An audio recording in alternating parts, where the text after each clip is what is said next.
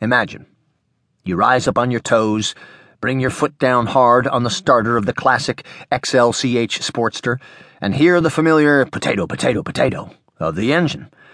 Your fingers grasp the handlebars, and a vibration runs the length of your arms and over your shoulders until it melds with the rhythm of your heart. A twitch of your thumb, and the engine roars. Your body shakes, and your knees flex to grasp the power between them. You settle into your seat and prepare for the journey. In moments, the landscape glides past, and your senses are assaulted. The green of the grass and the bright blue sky, the tart smell of an orange grove, or the musk of newly mown hay, the rising sun reflected in a clear mountain lake, or the serenity of a meadow of mustard grass gently waving in a soft breeze. You are riding a Harley-Davidson motorcycle, and you are one with the bike. It is an experience like no other, and it is crucial to the selling of Harley-Davidson motorcycles. To a true hog, it is never about the destination. It is forever about the journey. It is the ride itself that matters. Once that is understood, the marketing of motorcycles becomes obvious. What is brand experience?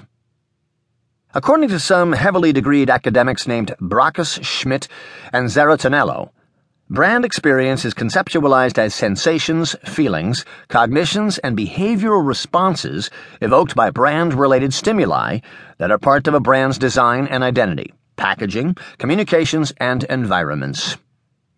In short, brand experience equals the sum of all points of contact with a brand. This includes both empirical evidence, how well the product performs, and peer assessments, how our friends and colleagues feel about the brand. To produce a good experience, the brand must have personality. A very brief history of motorcycles.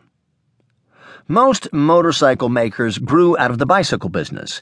Add an engine to a bicycle and an industry is born. Harley-Davidson began in a Milwaukee garage in 1903.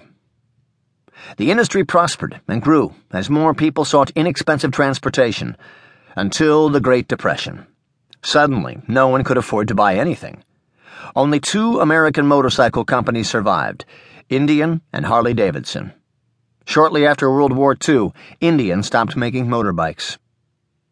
During the 1950s and 60s, a few European bikes made their way to America, notably the English Triumph and the Italian Ermacchi, even a few German BMWs.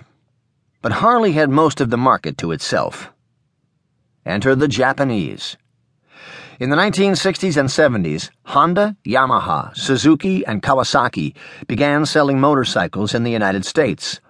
Initially, they were not seen as a threat. They had no dealer network, and their bikes were small and technologically limited. But that quickly changed. Soon, Japanese bikes flooded the market, and not just the small ones, big heavyweights too. Honda alone built its brand to a 65% market share, until 1981. That's when Harley-Davidson started to fight back. Brand personality. We form opinions of other people based on their personalities and how we interact with them. Likewise, we form opinions of a brand based on its personality and how we interact with that brand, our brand experiences. Every brand develops a personality over time. If people like the brand's personality, they buy it. If they like it a lot, they tell their friends and become loyal to that brand. They can't be lured away by price or promotion or anything else a competitor might throw at them. Ultimately, the better the personality, and the more people who like that personality, the further the brand sets itself apart from competitors. To create a personality that customers are going to like, you have to closely align your brand personality with your customer's personality.